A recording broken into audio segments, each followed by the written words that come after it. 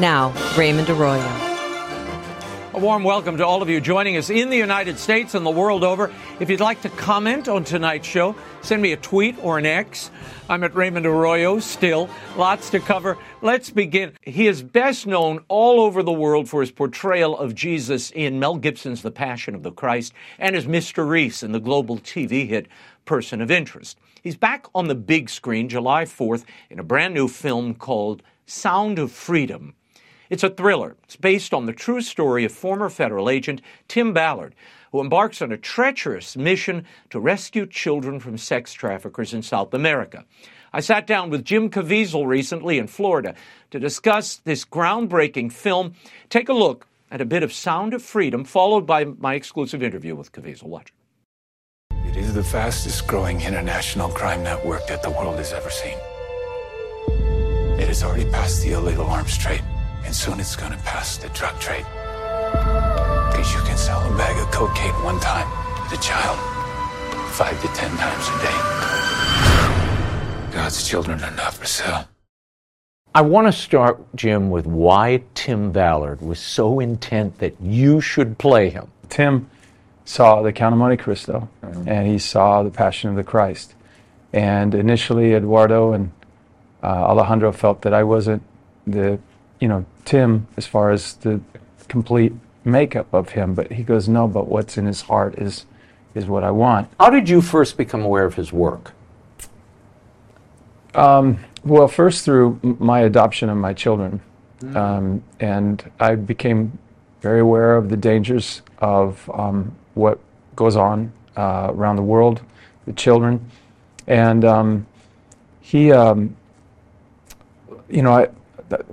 a lot of the agents I worked with over time had mentioned and talked about trafficking and how really bad this actually is, and then that's how his name came up and how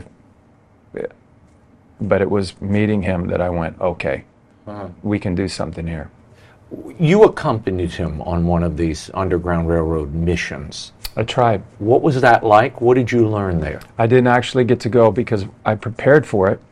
They flew me into Salt Lake many times as I was preparing, and I was with one of their key snipers. They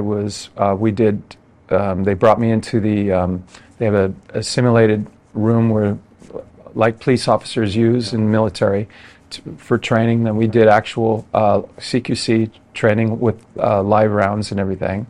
And then I was in his war room several times, watching the mission and through satellite feeds, watched what they were doing and preparing for what was going to happen. Then I, just write notes down, what are you looking for in this situation, And then when we got ready to go, he goes, you can't go. It's too dangerous. This one's a bad one. They didn't feel comfortable having you along. No, not right. When they could lose their lead, possibly, or wounded, going into this one particular mission. Carrie didn't want you, your wife, didn't want you shooting in Colombia. But you did shoot in Colombia. She wanted me to do the film. Yeah, but it not was just going down there. Yeah. Maybe. I mean, it's a beautiful San country, Diego don't get me wrong. Would have been a better alternative. Right. But you go to Colombia. You all flew in like on a prop plane to get to Cartagena. No, that was more like Santa Marta. Okay. Santa Marta, that one. But then we went into the Medellin area, and then that was kind of. And what did you hairy. see there? This was a very different. I mean, this was actually an area held by the cartel. So when they're coming up to you and talking to you, Alejandro noticed it first. Normally, when the guys are coming up and trying to sell you something, they'll say, "Do you want cigarillos and whatnot?" And they'll say, "Do you want mujeres, women?" This is the first time they were like, "Do you want mujeres?" And then they go, "Do you want niños, little boys, little girls?" So that's kind of a different world. But we're the biggest consumers of it here in the United States of America. $152 billion a year correct. Industry. To give me an idea how big that is, Raymond, that's every sports team, professional sports team in the United States, still not $152 billion. Then add on World Cup soccer, all the big Real Madrid, still not enough. All of those as well, and then add on every 18-year-old in the United States going to Stanford University for 4 years, every 18-year-old. And that now you're talking $152 billion.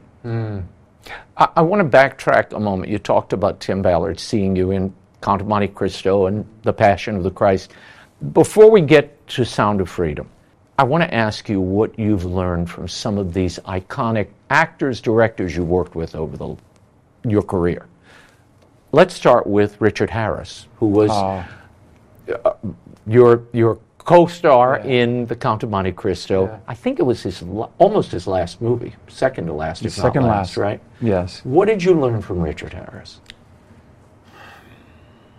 You know, I've never told anybody this before, but I looked at his script, and it had his notes, and he would like write around the subject, circle the subject, and then he would follow it, and then he would underline the verb, and then he would carry it over to the direct object. This is how he connected it. Along the way, I worked with some phenomenal pros, so I started thinking thoughts. And I said, well, I bet you that's what Richard was doing back there. Connecting the ideas and the logic. I underline all of my stuff now. Sly Stallone and Arnold Schwarzenegger, who you worked with in Escape Plan. What did you learn from these two really icons of action and something you've done a bit of? They train extremely hard in their athleticism, as I did when I was coming up. They train even later in their lives continually, and they train as hard, and they put all that hard training into the work that they do. I had a scene with Arnold where they shoved a giant pipe down his throat, and he's that's going further. We have to go further, and the way he would control it, like the governor, who would do that scene, and it was very, very, very physical, and no complaints, no complaining, no whining. Stallone. We were down in the brig in a fight scene, and they've got all this steel and stuff, and he's like, boom, boom, and he grabs and he's cut and probably had to get stitches, and he just like, get going. It was Rocky, you know, and that the toughness is what I loved about both of them. They were very, very tough. Well, and this last person is certainly not tough at all on any level. Mel Gibson, what did you learn from working with Mel? He has all the dimensions, right? He has the ability to lead. He's incredibly athletic. He's a genius actor. I mean, the guy, Shakespeare, you watch Hamlet, that'll tell you everything. If you watch the opening scene of Lethal Weapon, will tell you everything.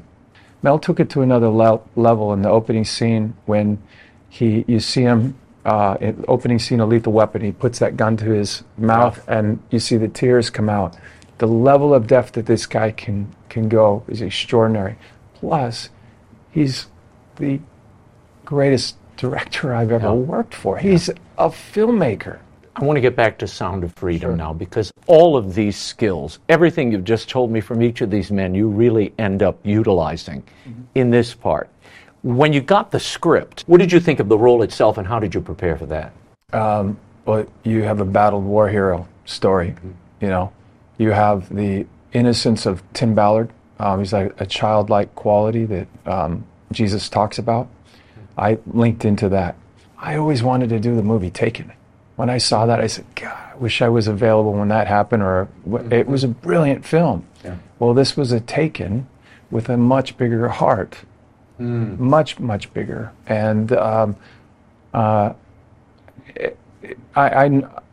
know, you and I talked about it. I think what people get turned off by is they hear all these stories about the trafficking of it, and but you learn something about it. So a mother and father should be able to protect their kids. They should want to protect their kids. And people don't realize 100,000 children are abducted and trafficked in the United States. Forget other countries. That's just in the United States. 300,000. That high. 300,000 are abducted, are lured into the sex trade a year. Ms. Rojas, she, on April 26, she was giving sworn testimony, right, in front of the House Committee. And she admitted sworn testimony that 85,000 children have gone missing that have crossed the border. So it's hitting.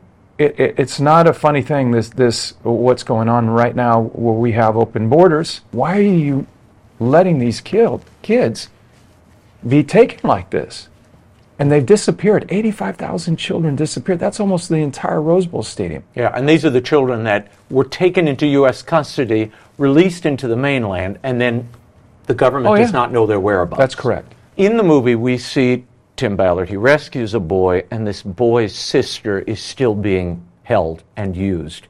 She is in the possession of a cartel and the boss of that cartel. Lane 6.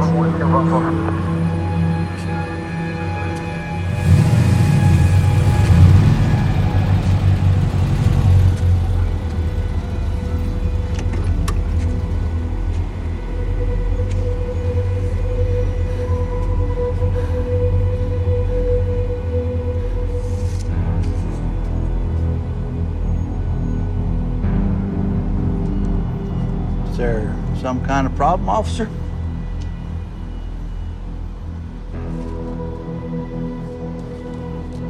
Oh yeah, that's a old picture. You know how kids are these days. They just grow up so fast.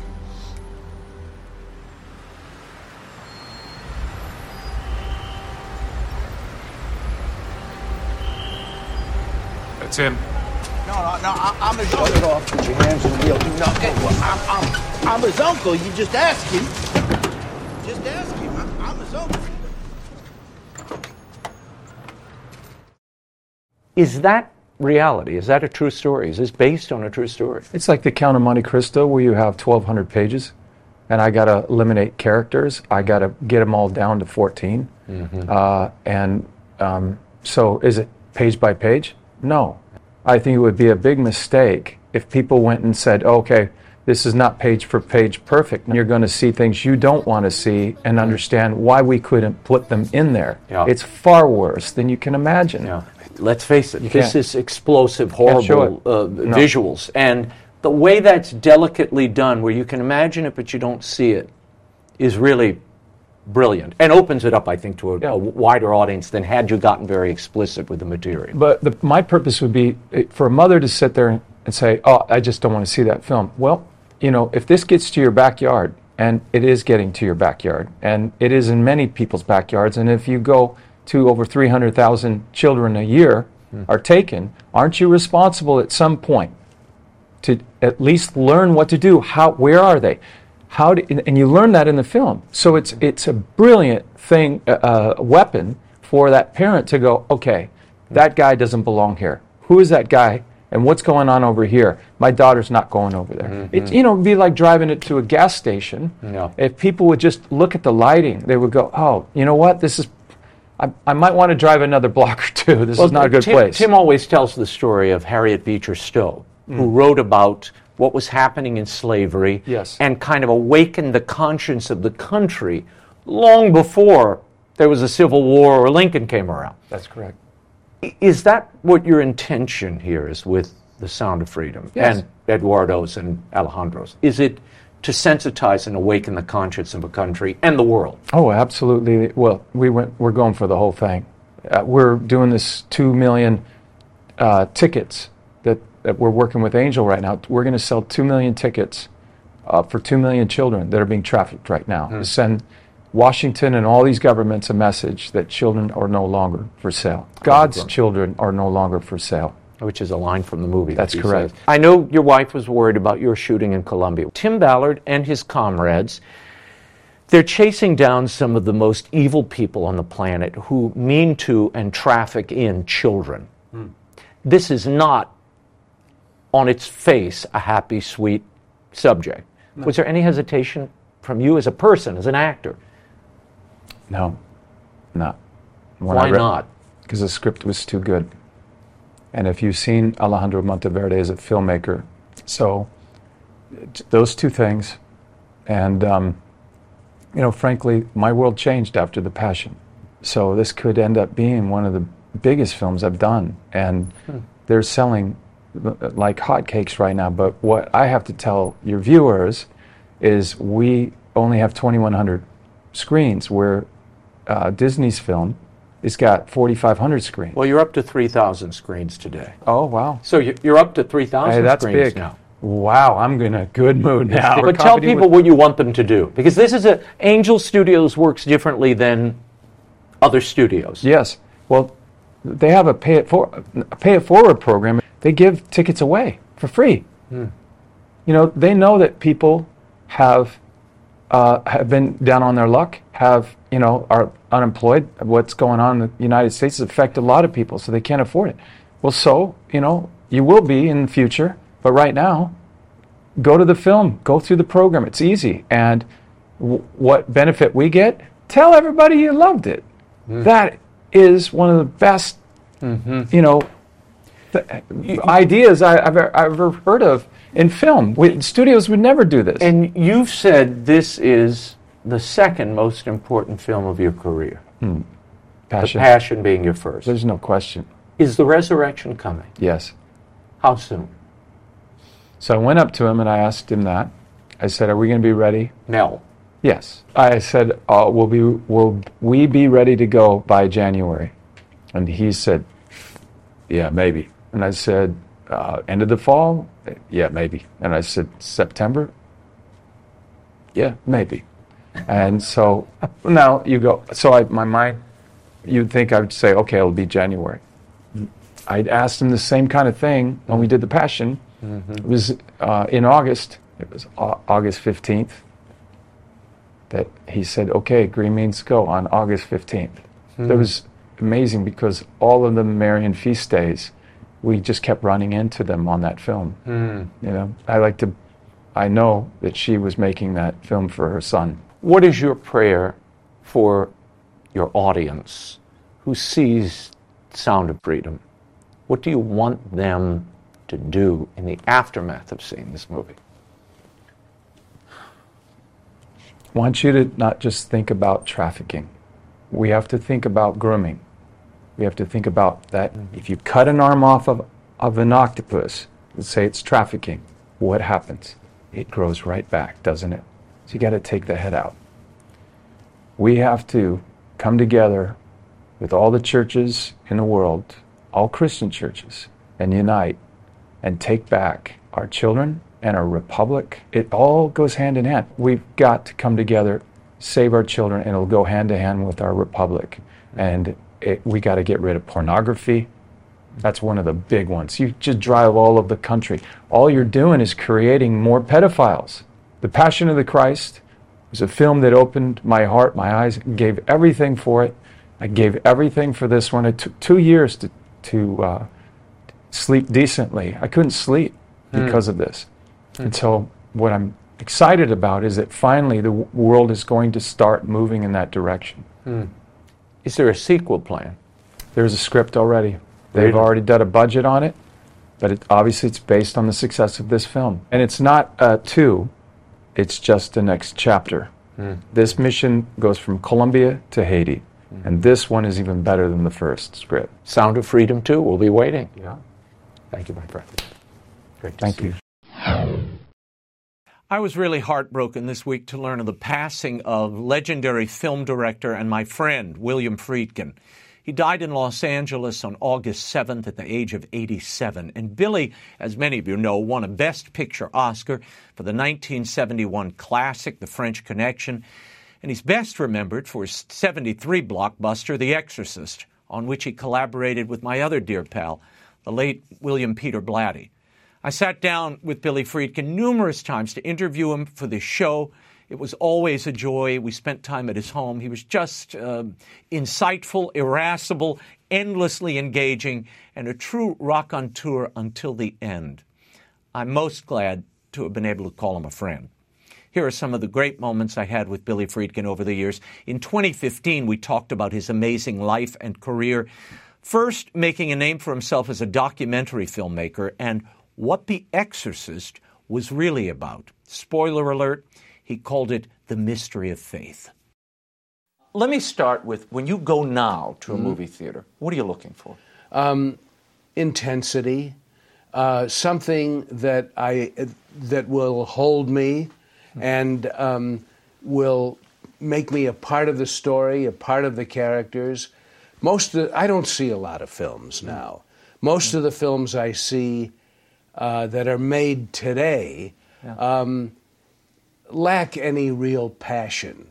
They're called projects now in Hollywood. They're not referred to as movies, let alone films. They're all projects. Series. Well, they're designed, just to attract the largest number of viewers, which is a good thing. But I remember a time when films could be considered a work of art. I don't see that now. I was stunned to read that the father of The Exorcist, the French Connection, Bug, would say the MGM musical is the spine of the American film. Explain that to me. The MGM musical, the great musicals of the late 40s and early through the middle 50s, really represent the best that American films have ever made. They were all turned out by a studio, MGM, in a kind of factory manner. They were all vehicles for people like Fred Astaire and Gene Kelly. But to me, they're absolute perfection in every way. The photography, the choreography, the music, God knows, was by the people who created the American Songbook. Gershwin, Cole Porter, Rodgers and Hart, Rodgers and Hammerstein. And the dances that's something that's gone from American film. It's not that people wouldn't like them anymore and they've moved on. It's that nobody can do that. There weren't many of them. There might have been maybe a dozen, but to me they still represent as close as one can come to perfection in filmmaking. I want to talk about your incredible career and take you back to working Why lower the level? Well, no, I'm taking it up a notch here. I'm continuing. This is called the continuum. You worked at WGN in Chicago and started doing a lot of live television. What did you learn there that you later utilized and that colored your work to the present day? Television production is very different from film production. And especially the kind of television programs that I did. They were largely interview programs, panel shows, news programs, sports, a little bit of drama, a little bit of variety. But the techniques are totally different from film techniques. What I learned, the main thing I learned, when I started in the mailroom of a television station, which was WGN, and worked my way up to live television director, was that it's very much of a team effort, and it's all about communication. In order to get what you want, I learned back then in the late 50s and early 60s, you have to be able to communicate your ideas to a crew and a cast before you can communicate to an audience. And what it's all about is communication. The idea of making a film or putting something on television is about communicating with an audience. And that's all it's about. The difference is this, Raymond. But the painter, the writer, the composer are working alone. The film director is working with a 2-ton pencil. Literally at times, thousands of people on some films. It's a collaborative effort, whereas the other art forms are not. You met with Blake Edwards about a script treatment he had of Peter Gunn. He let you read it, and at that moment, you met someone who would become a major collaborator in a future work, but you were not too hot on the script. I didn't like the script. The script simply said by Blake Edwards, who I had great admiration for. I thought then and think now he was one of the great American directors. And I was a kid who had done one little film with Sonny and Cher. I told Blake I read his script with great interest and thought it was terrible. And when I said, there was a bunch of people in the room. Many of them were sitting in shadows around this enormous office Blake had at Paramount. And after I'd said to Blake I didn't like the script, I thought it was terrible, and he thanked me for letting him meet an interesting person. And as I was leaving, this guy followed me out of the office on the Paramount lot, and he introduced himself, and he said, "I'm Bill Blatty." And he said, "I'm the guy who wrote that script." And I said, "What?" It says by Blake Edwards. He said, "Well, Blake often does that." He said, "But you were right. I think you were right. The script does need a lot of work. We have all said the same thing to Blake, but he doesn't want to hear that. And I admire you for your honesty." And I said, "Well, thank you very much." We shook hands, and that was it. That was it. And 4 years later, he sent me the manuscript of his novel, The Exorcist. You read The Exorcist in a San Francisco, was it a hotel? It's a hotel room that overlooked the entire Bay Area. And you thought what as you sat to read that? I thought it was really a very powerful and important piece of work. I thought, first of all, this is a great read. This is a wonderful story, very well handled. The characters were well drawn. It was about the mystery of faith, which you don't read too many popular novels coming along that deal with the idea of faith in a way that can be comprehended. And it was a disturbing and powerful story. And I was reluctant to read it. I carried it with me I was on the road doing interviews for the French Connection, which hadn't come out yet. It was about to. And the end of my tour was San Francisco, and I opened the book. Oh, boy. And I started to read it, canceled my dinner plans, and Blatty included his phone number at the bottom of the letter he sent me, and I called him, and I said, "This is great," and he asked me if I'd be interested in making the film. Bill Blatty always considered this, the book and the subsequent film, an apostolic work, Yes. one that would awaken people to the nature of evil and, by proximity, the nature of good and faith. Did you see it the same way? I agree with that. But we came at it from a different place. Bill came as a believing Catholic, Right. which he is. And I come to it as someone who believes in the teachings of Jesus Christ, as they're recorded in the New Testament.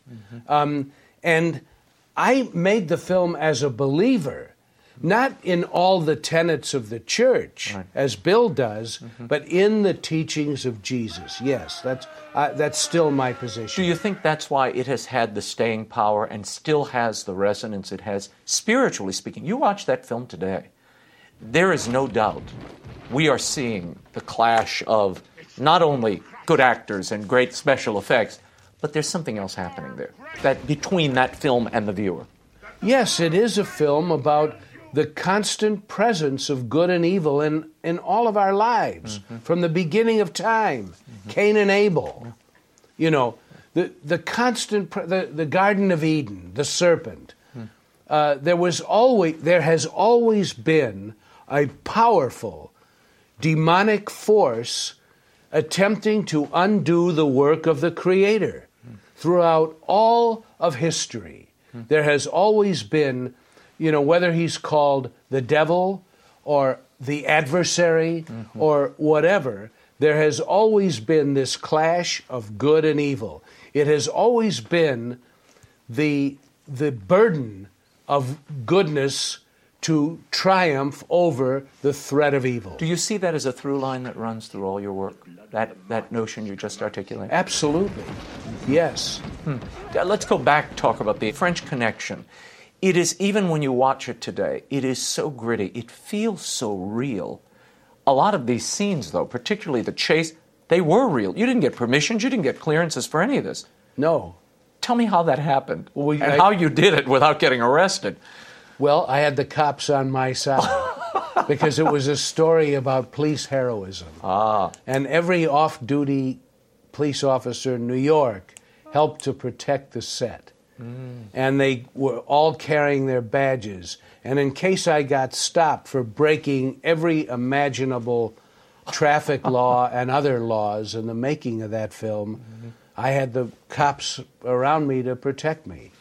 There's something you say in the book. There is an outlaw quality in so many of your works, particularly The French Connection, The Exorcist. And what I mean by that is this, and you at the end of your book you write, good and evil coexist in me, in all of us, and I believe it's a constant struggle for our better angels to prevail. This is a theme in all my films and remains a personal struggle. But I've been blessed with a loving, devoted wife and 2 wonderful sons I dearly love, and they constantly help me suppress my darker impulses. In spite of all the gifts God has given me, I still occasionally harbor anger and resentment. My salvation is to channel them into my work. How is anger and resentment channeled into The Exorcist? Well, first of all, I would take out one word if I was editing that today, and that would be occasionally. Okay. Like everyone else I know, I harbor all of the worst qualities of humankind. I believe they are built into our DNA. I'm drawn to stories on film in which the characters exhibit those qualities. I'm not drawn to comedies or love stories or kind of, mindless film. Superhero antics? No, I don't. I can't even watch that stuff. I just don't believe it. I don't buy it. Many others do, and that's fine. The film industry is built today on the idea of superheroes and supervillains, and I'm much more interested in human nature. The proper study of mankind is man, and I guess to put it in a simple sentence, the thing that attracts me more than anything about humankind is what Isaiah Berlin called the crooked timber of humanity. I just make films about characters whose natures I think I understand. That's all. You made a leap to opera directing. Now, this is a very different box of tricks and an entirely different approach. You can control everything in film. The angle, the lighting, the delivery. You can do retakes. Stage is such a different animal. Why did you decide to take on operatic directing? I've done about 15 operas in about 15 years. I've done some of the great operas ever written in some of the great opera houses of the world. Not all, but it is not all that different. Really? The great singers that I've had the privilege of working with want the same thing as good actors. They want a psychological underpinning for their characters and a staging that works. You don't have a camera. That's the main difference, directing opera. But you're still working with the actor-singers in the same way. They want to give a performance. They don't simply want to come out and give a concert. Because the great operas all tell a story and have characters. I can emphasize characters or de-emphasize them by the way I stage them, with someone in the foreground or the background, or the way I light them, the manner in which I set them. There was a moment in Puccini's great Suor Angelica that you directed where the Angel of Mercy appears in that production. Yes. And so many people I know who saw it, not all Catholic, were stunned by that moment. You had a major war with the composer over this. Not the composer, he's been dead. The conductor, I'm sorry, that's right. Almost 100 years, Raymond. Puccini's a little dusty at this point. I had a big problem with the conductor, James Conlon, who's a highly regarded conductor of opera. And he's the permanent conductor of the LA Opera. Right.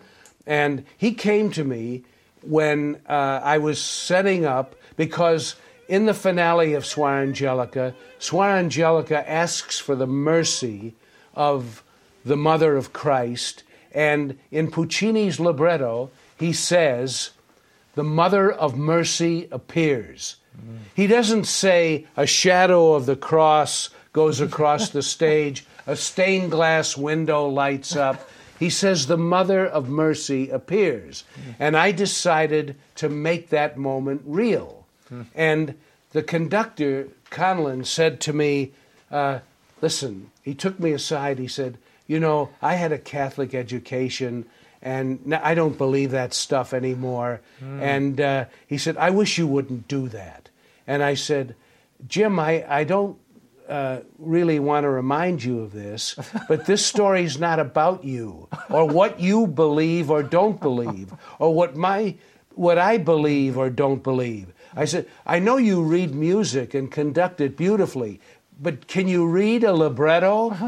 Can you read where it says here, the Mother of Mercy appears? That's what I'm doing. And after we did it, there was not a dry eye in the house. Men in tuxedos were weeping. Every woman in the house, non-believers. And Placido Domingo, who's the director of the LA Opera Company, said to me, Billy, tonight you have made all of Los Angeles Catholic. In 2018, Billy Friedkin returned to the show to talk about the 45th anniversary of The Exorcist and his return to the theme of demonic possession, for real this time, with his documentary, The Devil and Father Amort. I was even treated to a walking tour of Georgetown's Exorcist locations with the master himself. Watch. Father Amort begins every exorcism by thumbing his nose at the devil.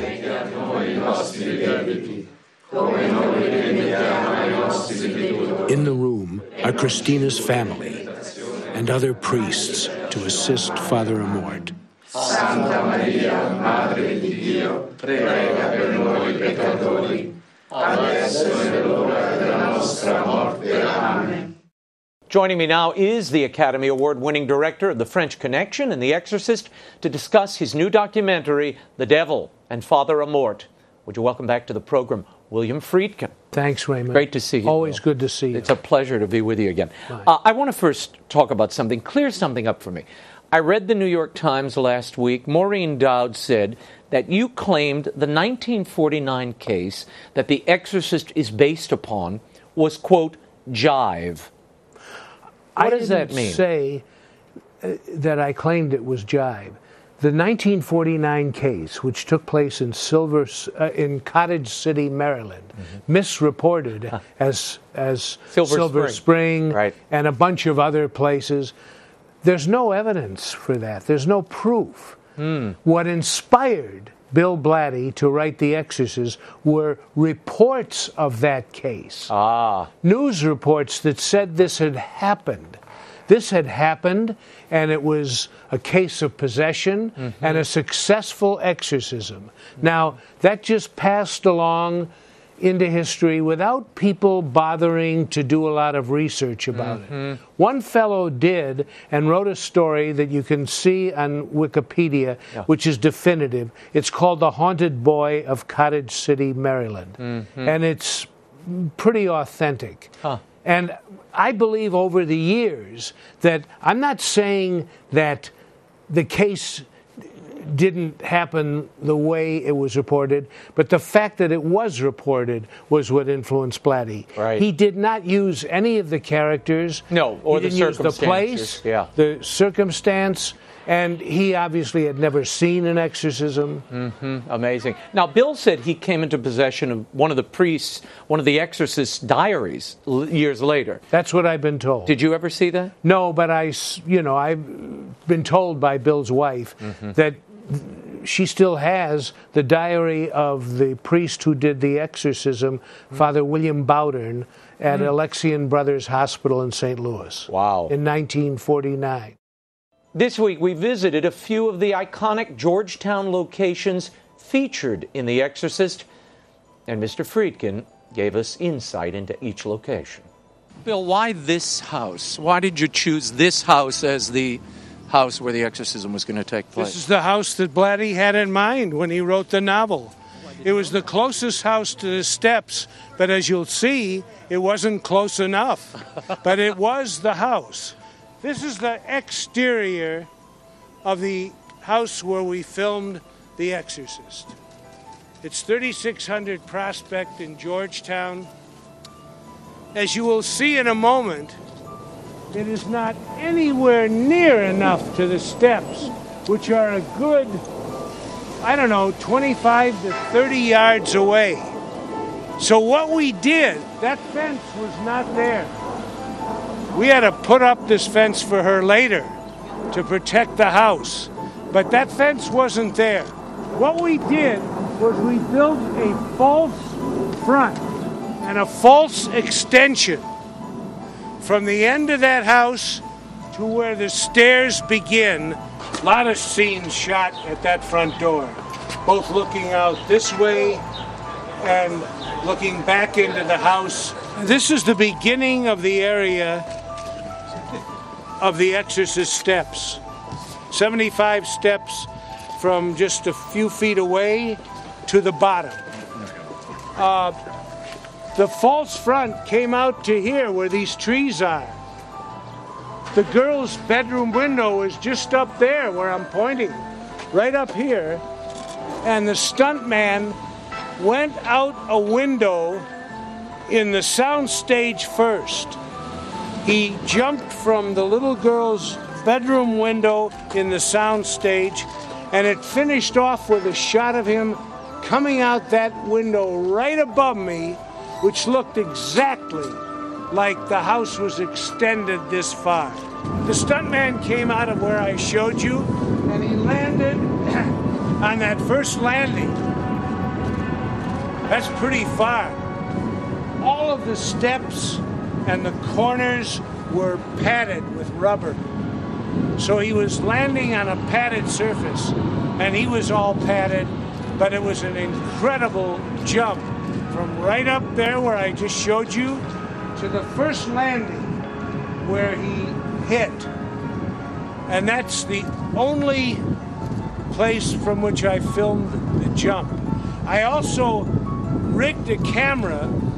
There's a shot in the sequence, if you see it again, where I rigged a camera on wires to go out the window so it looks like a POV shot, all the way to the bottom, where that gentleman is now, and over that plate is where Father Karras dies in a pool of blood and receives the last rites from his friend, Father Dyer.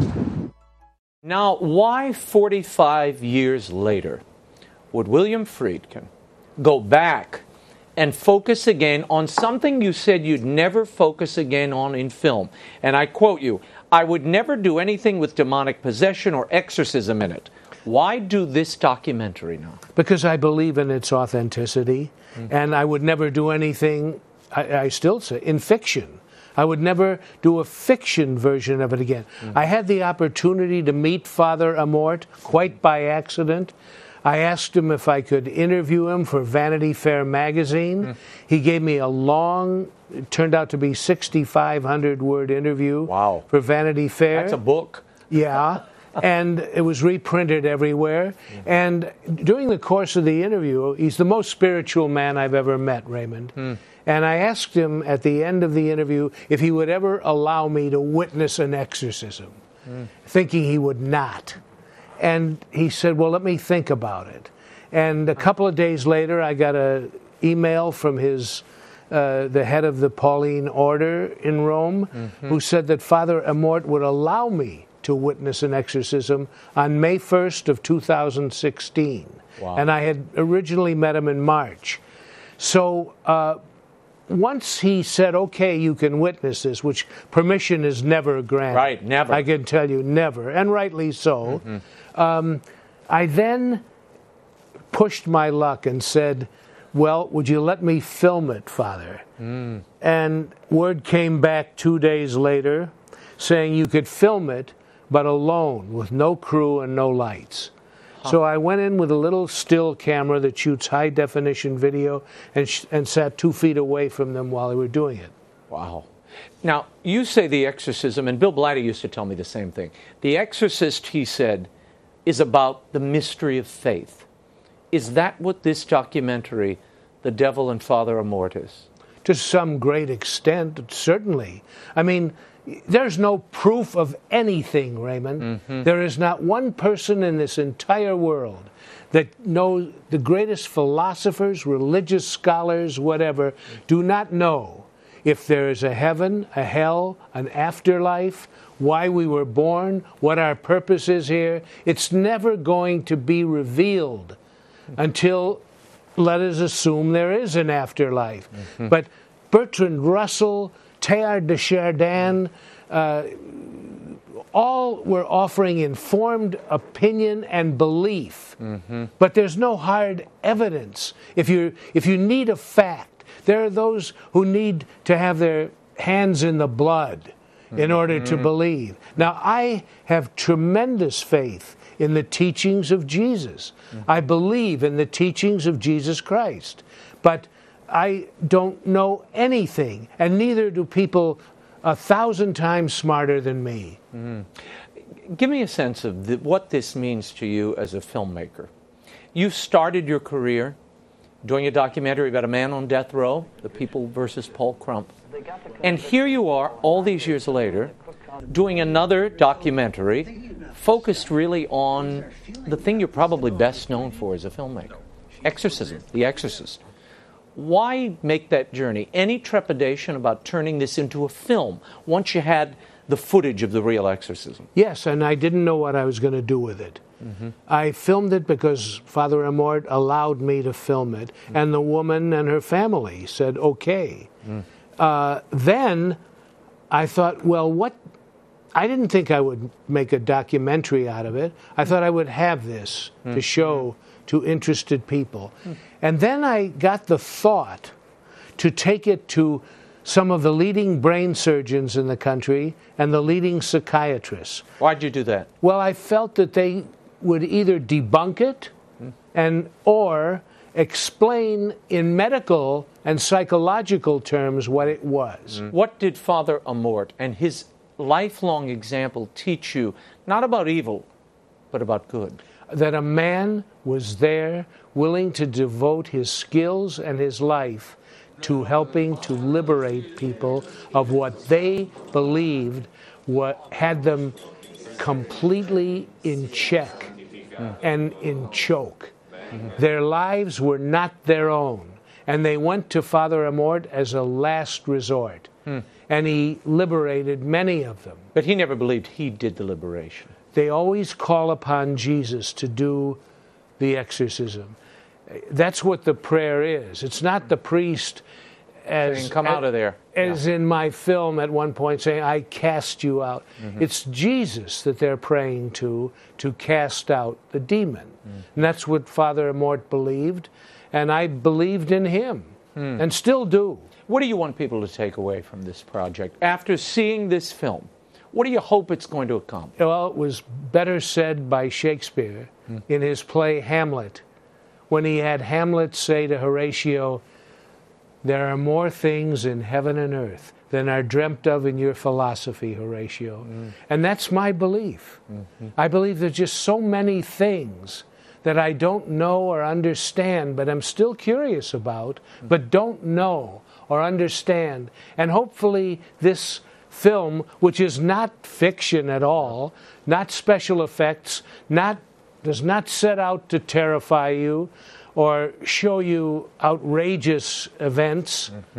The possession enough is outrageous enough.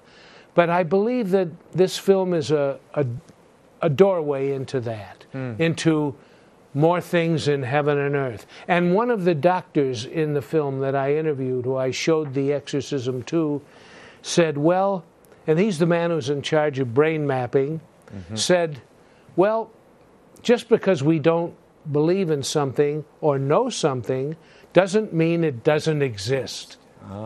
It's kind of a double negative, but it's true nevertheless. We don't know about this, but that doesn't mean it isn't true, or doesn't have a name, or will not get another name later, like radiation. Right. You know, they knew nothing about it when it occurred.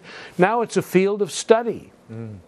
William Friedkin, always a pleasure. Thank you, Raymond. Thank you. I look forward to the next project, and we'll have you back. I always love to come back and to watch this great show. Thank you. You're very kind. Thank you. Thank you, for Raymond. being here. my dear pal, the great William Friedkin, rest in peace, and I know he's arguing with our friend Bill Blatty. As regular viewers know, we have been covering the ongoing saga involving the cause of Archbishop Fulton Sheen for decades. In full disclosure, I was a member of the original foundation that moved his cause for sainthood over 20 years ago. In 2019, after 3 years of legal battles, the Archdiocese of New York finally released the late televangelist's remains to his home diocese in Peoria, allowing his cause to continue and proceed. However, a bankruptcy process in the Diocese of Rochester, New York, where Sheen once served as bishop, provided yet another roadblock to the advancement of the cause. Joining me now with an update on the status of the Sheen cause for sainthood is the executive director of the Archbishop Fulton Sheen Foundation, Msgr. Jason Gray. He joins us from the Sheen Museum in Peoria. Thank you so much for being here, Msgr. As I mentioned before, the Diocese of Peoria, it finally received Archbishop Sheen's remains in 2019. That seemed to resolve the last obstacle to the cause. Then weeks before he was to be beatified, the cause was halted. Please explain to viewers how the financial crisis in Rochester had put a halt to the Sheen cause. Sure. And that does take us back 4 years. It's hard to imagine that much time has passed. But in 2019, it was in July that the miracle itself was approved by Pope Francis. And so we were ready to go. We had actually been privately, we had been negotiating a date of September 20th, 2019 for his beatification. That would have been Sheen's 100th anniversary of priesthood ordination. But when it wasn't just the bankruptcy in New York, but it was also in Rochester, but it was also the fact that there had been a waiver of the statute of limitations. It really was not known at the time whether there would be new allegations of which we really knew nothing. So there was a concern that something might come forward. And so out of an abundance of caution, the Holy See was hesitant. We also received some documents that raised a question as to whether or not Archbishop Sheen had handled any abuse cases improperly.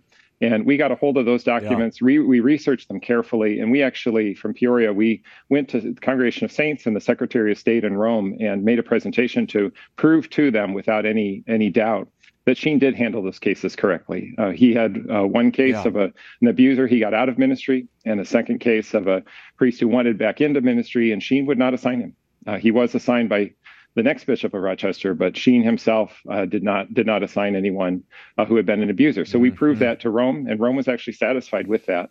And with that, the delayed September date now became a December date. So then we were up to December 22nd, 2019, and that was public. So we had announced that as a date for beatification. But there was still at the same time the concern over the investigation the state of New York was going to do into all the dioceses in New York. The Attorney General's report was just being undertaken.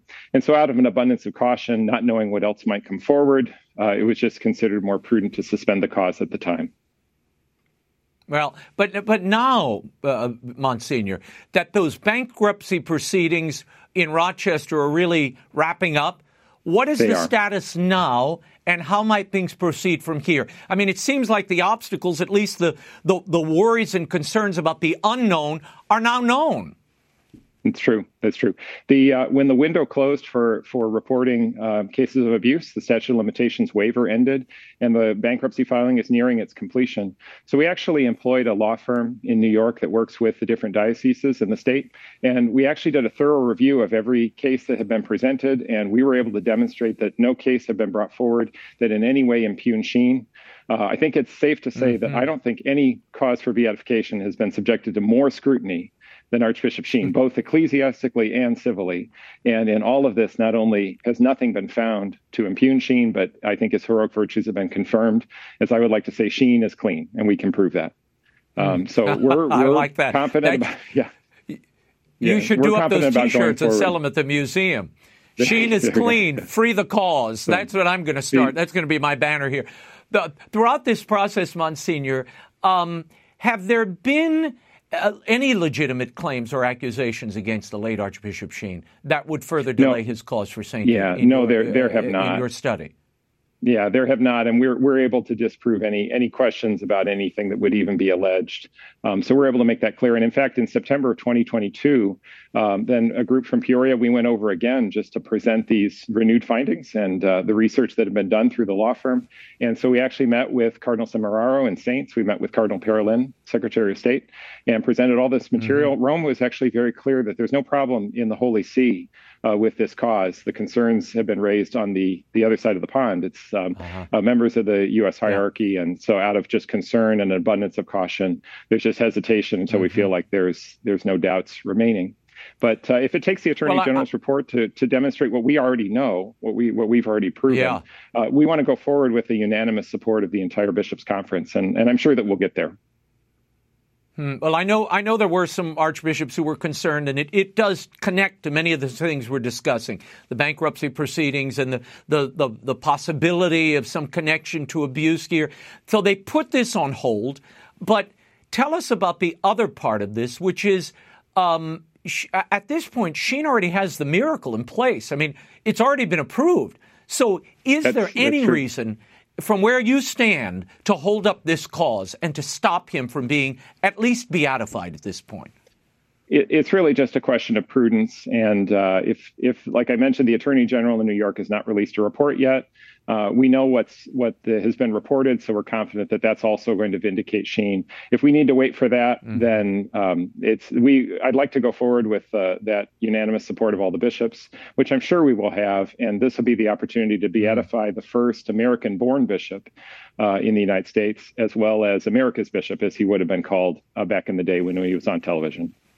Monsignor, before I let you go, assuming these matters are settled, do you have any plans, do the foundation have any plans of bringing these findings before the entire body of bishops and getting them to just give it a final amen so that it has their support when you go back to Rome?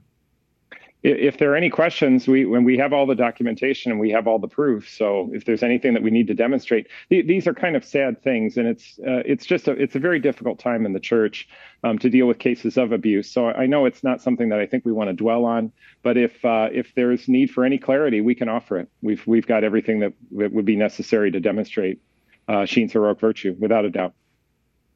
Yeah, well, we knew many of these things years ago. That, I know there were the allegations that, there was an abuser in Rochester, but it turns out Sheen pulled him out of ministry. It was the successor that returned him to it. So, as you said earlier, Monsignor, and I love the slogan, Sheen is clean. I love that. That's right. So we will leave it there. Please, Monsignor Gray, keep us updated on this cause. We obviously want to see this go to the next level. And I know many of the people who watch not only our program, but EWTN, they continue to watch Archbishop Sheen. And he was so prophetic on so many fronts. It would be a tragedy if this cause didn't move forward, given that he's met all the benchmarks. I'm sure that it will. And Sheen is someone that the church needs, I think, more today than ever. And so we look forward to having him beatified, which I know will happen. I'm confident of that. And we can say, God love you, as Sheen himself would always say. I'll erase the chalkboard when you're done. For the latest on the Archbishop Sheen Foundation and the Servant of God, Fulton Sheen's cause for canonization, visit celebratesheen.com. Thank you, Monsignor. Excellent. Thank you. That is all the time we have for now. Be sure to catch us next week. Until then, we'll be scouting the world over for all that is seen and unseen. On behalf of the staff and crew of EWTN News, thank you for watching. I'm Raymond Arroyo. Bye now.